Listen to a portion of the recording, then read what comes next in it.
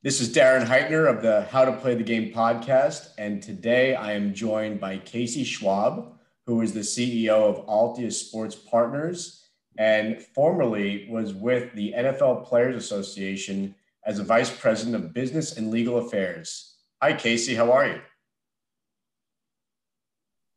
I'm good, Darren. Appreciate you having me. It's always good to chat with you, man. I know you've been around the business a long time and in a lot of different areas, and our paths have crossed many times. So it's good to connect with you again.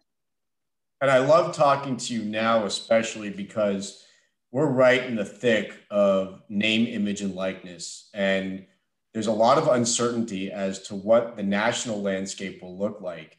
You've developed this company called Altius Sports Partners. What exactly is it?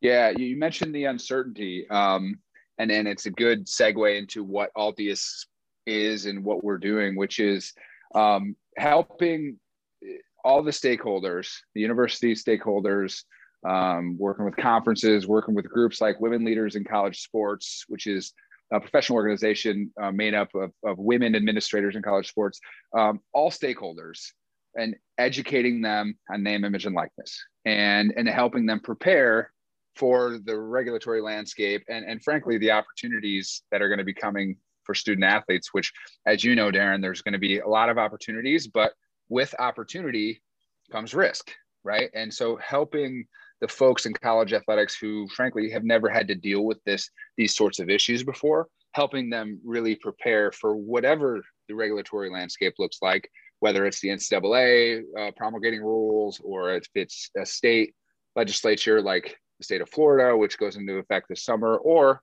if Congress happens to pass a bill that provides a federal framework. In any event, these schools, their administrators, the coaches, the student athletes, they all need to be prepared. And that's what we're doing at Altius. And I think a follow-up to that is, with so much uncertainty, how do you properly educate and prepare these universities and other stakeholders? Right. It's funny. It's a question that I get on every single conversation almost with athletic directors and folks within athletic departments. I think it starts with the basic education around intellectual property. That is, what is NIL? What is the right of publicity or publicity rights, as you know, as a lawyer, as it's typically known, and what is it and what isn't it? And then you, from there, once you have a fundamental understanding of what NIL actually is, then you can go and you can start talking about building a brand. What does it mean to build an authentic brand as a student athlete? What does it mean to monetize that brand, whether it's like social media or whether it's licensing your NIL or your right of publicity for trading cards or bobbleheads or T-shirts. And then from there, there's another whole section of education, which is managers, marketing agents, lawyers, financial advisors. How do you vet these people? What questions do you ask if you're a 19-year-old student athlete and you get approached by someone to represent you?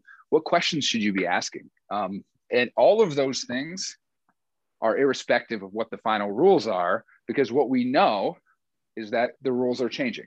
We know that student athletes in one shape or another are going to be able to, one, do NIL deals and make some money off the field of the court, and two, hire professional services providers to help them do so.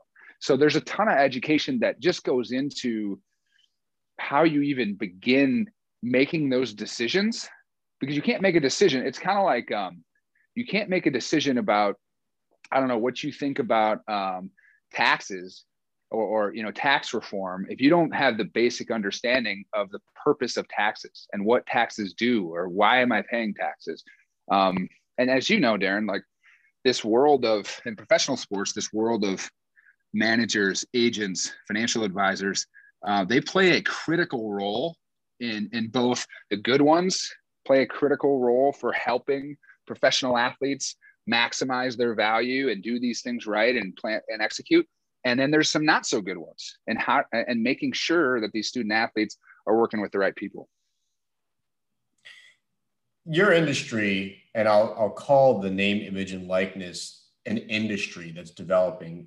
It's primarily it primarily has businesses like Open Doors or Influencer, those types that are trying to bring brands and athletes together and basically create economic opportunity for the athletes or even assist on the brand side. You seem to be doing something totally separate, which is, again, educating and preparing the athletes and creating relationships with the universities.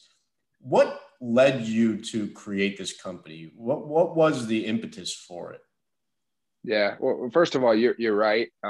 We are not competing with Influencer or Open Doors. Frankly, I think they're great companies. I think they do good stuff.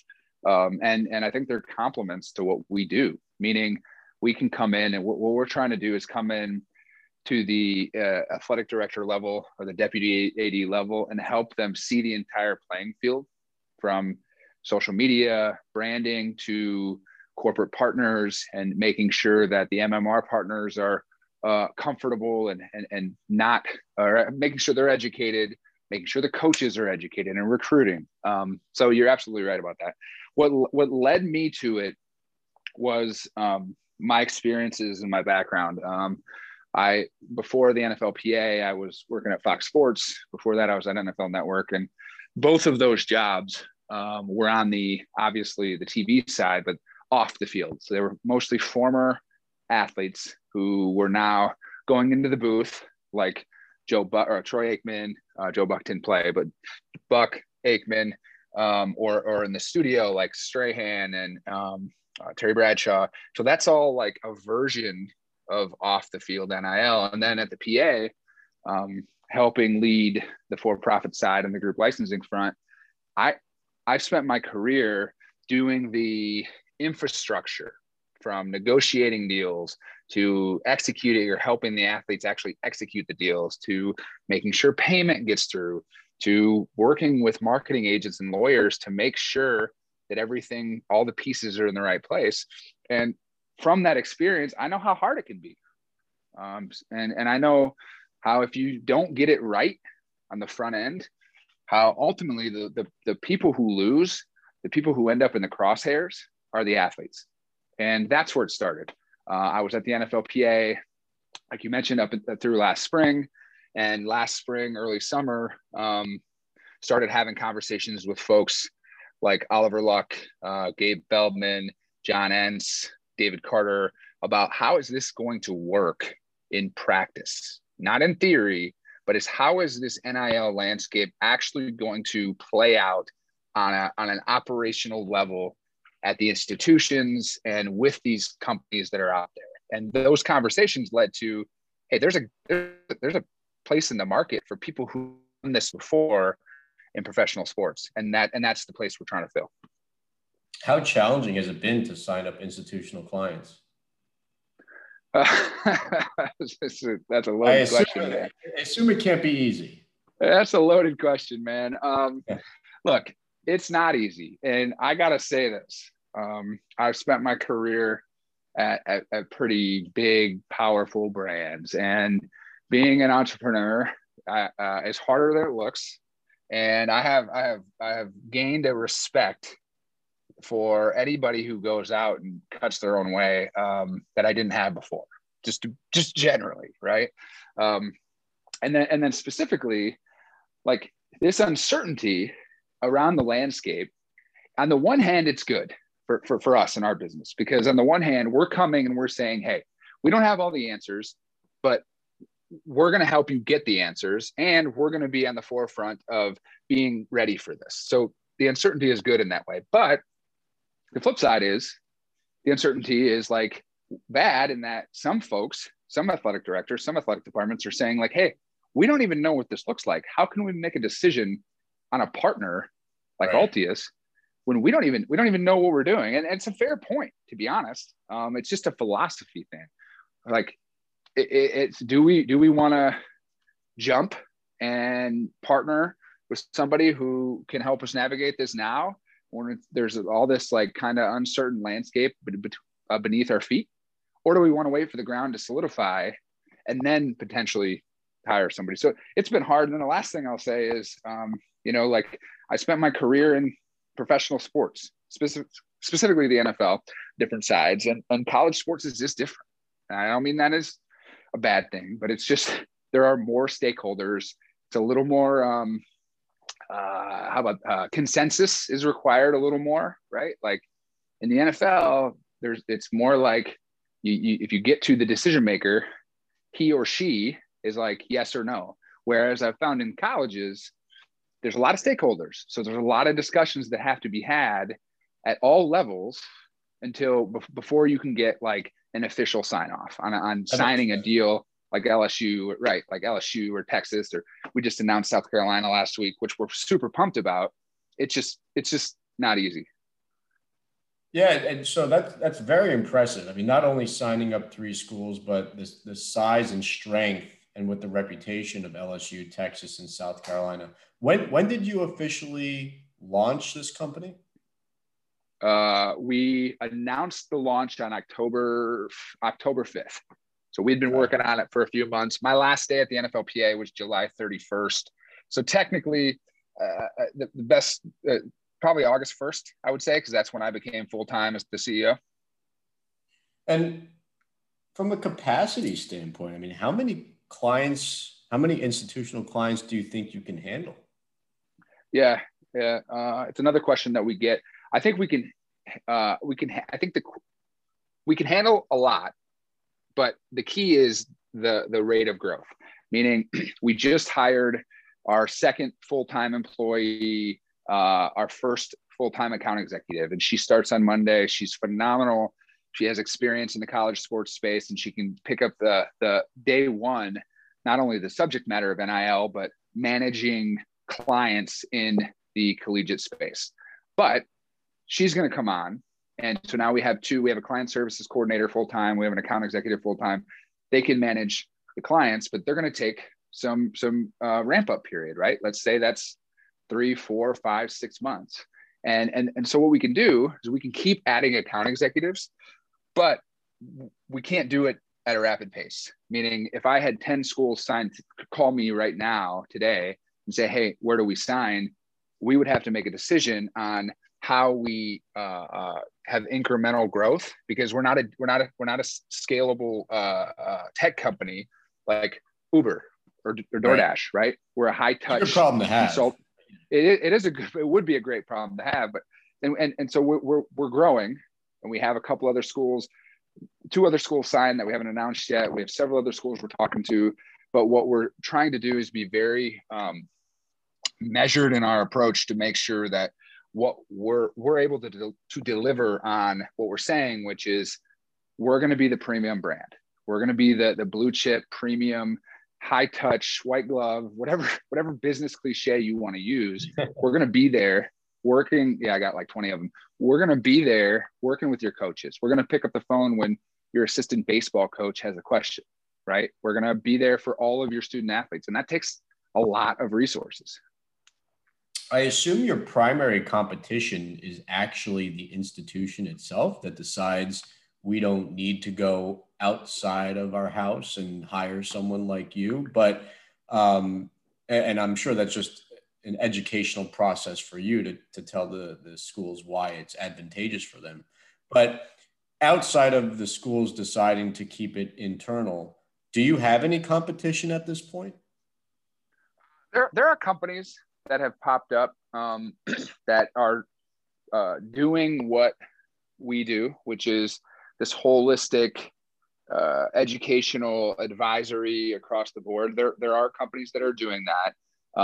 But I really do think, and this is not to sound arrogant at all, there are very legitimate companies in the space. So I guess, let's say in addition to that, you're totally right that our competition is folks saying, hey, we can just either put this on the job description of current employees, or like the University of Arkansas, I saw hired somebody to head up their NIL. They actually made a new position. So I would argue, and you're not going to be surprised by this, Darren, but like I would argue that even in that case, we're going to be able to help. So it's a little bit like when I was at the NFL, we had a tax lawyer in-house, and right, tax lawyer, all he did was tax, but we still had outside counsel for tax. When I was at the NFLPA, right, we didn't have any tax lawyer in-house. I called our tax lawyers outside counsel, and they probably got more work. They got paid more because we didn't have anybody in-house. But that's not to say we didn't need the outside counsel, the subject matter expert, when I was at the NFL. And then the third category of competition, and frankly, this might be the biggest one. It's paralysis by fear, which is results from confusion. So confusion, fear, paralysis, in that order, because people are going, we don't know. I don't understand this stuff. I don't know what we're going to be able to do, which leads to this, like, I don't want to make the wrong move, which is the fear part, which leads to, we can't make a decision because we are afraid to make the wrong move because we don't understand. That's actually, I think, the biggest competitor, or the impediment to us getting more deals. Again, we're actually on track for what we're trying to do, but to get to if we wanted to sign 20 schools today, that would be the biggest impediment. I only have a few more questions for you, and I appreciate your time, Casey. You mentioned earlier, that Congress has quite a few bills to consider. Do you have any insight or a take on whether or not Congress takes action on any of these bills, and if so, what the timetable would be? No, I don't. I don't. I mean, I don't have any more insight than you would, or we'd be able. Either of us would be able to read or could read. So I don't have any insider knowledge. But like, look, you and I both know that the congressional session, it happens this spring, and like, we've seen these different bills, and you got the Alston case, which is not NIL, as you know, it's education related benefits, but it's kind of similar. My best guess, and this could be totally wrong, my best guess though is we don't have clarity on a national level on NIL until June, right up until the date when your home state, Florida's law, goes into effect in July. And I just don't see it happening before that. Could I be wrong? Sure. Congress could surprise us all and make some moves. And obviously there are folks like Cory Booker who this is a high priority issue for him. And so we'll see. I wonder if it actually makes the whole scenario more challenging if Congress decides to pass a bill in such close proximity to us going live in Florida. Yeah, I think that's actually a good point. I think it would potentially make things even muddier. Yeah, I tend to believe the same. Again, thanks for coming on. One last question. From where you sit, how big do you think this NIL industry could be?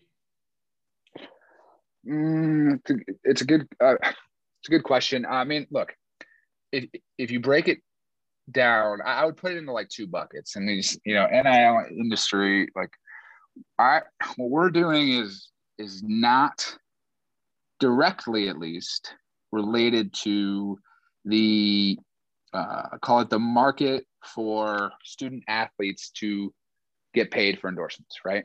I mean, it is indirectly, because if there's not a market for the student athletes to do endorsements or to do NIL deals, well, then our services aren't needed at the school level, right? Obviously, but we're not like some of the other companies in the market where we're getting some form of a fee or a percentage, or even connecting the student athletes with brands. That's not what we do.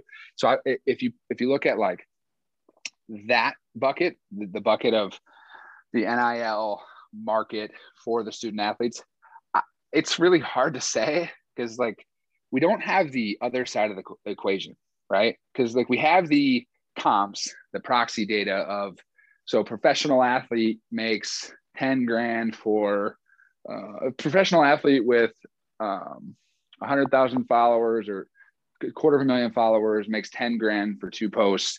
Whatever those numbers are, we have those metrics. The NFLPA has those metrics from my past life, and even some of the companies like Open Doors I know has those metrics. But what we don't have is the brand side, and I don't know how to calculate that. Like you, I'm sure you've talked to a lot of brands. Both in the licensing front, so the Fanatics and the Paninis, and the sponsorship front at the national level. like the, big spenders. And I don't have a good sense of how robust the market's going to be. I think some of it depends on two things. One, just frankly, how complicated is it?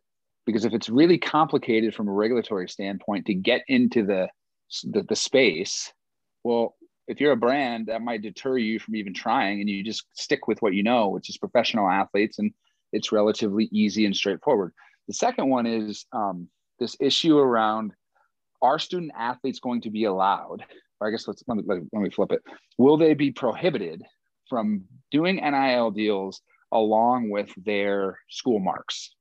Right. I know you have some opinions on this issue, Darren, and so do I. But like, if we land in a place where student athletes are not allowed to do deals, any NIL endorsement deals with their marks, and we land in a place where student athletes are prohibited from doing deals with competitors of school partners, there's not a whole lot of market left. Yeah, it seems very limiting.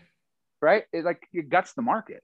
And like under the last NCAA proposal of rules, those two things were both present. And if you look at like the landscape of all deals under the sun, and then you take all of the school partners and you were to define those categories, and then you look at what's left, there's not much left. And then you add in that they can't even like be in their LSU sweatshirt or their Texas jersey. It's like, I frankly think that's going to, like, that'll gut the market, which will just give rise to more litigation.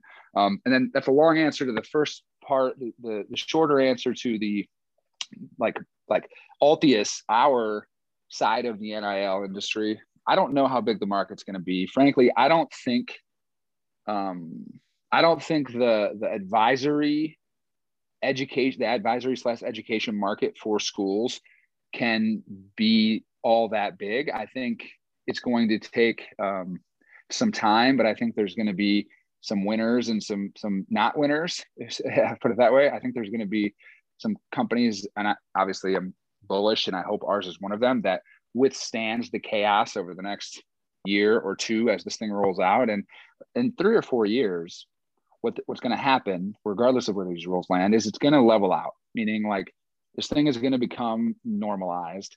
Folks at athletic departments are going to get it.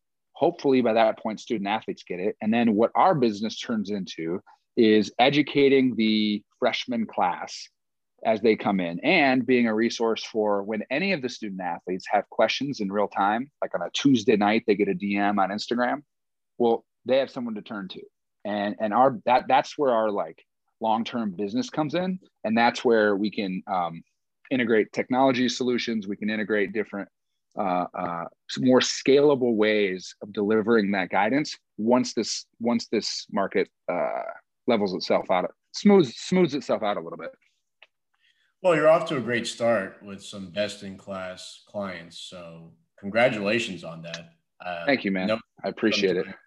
I wish you well. You're extremely reputable in the industry. And so I'm not at all surprised by your early success. And I'm looking forward to hearing what other schools you've already signed up that you haven't yet announced. But you notice I didn't mention the names. I noticed, and I'm not going to pry because I'm sure you're not going to tell me. So, well, listen, I will say this.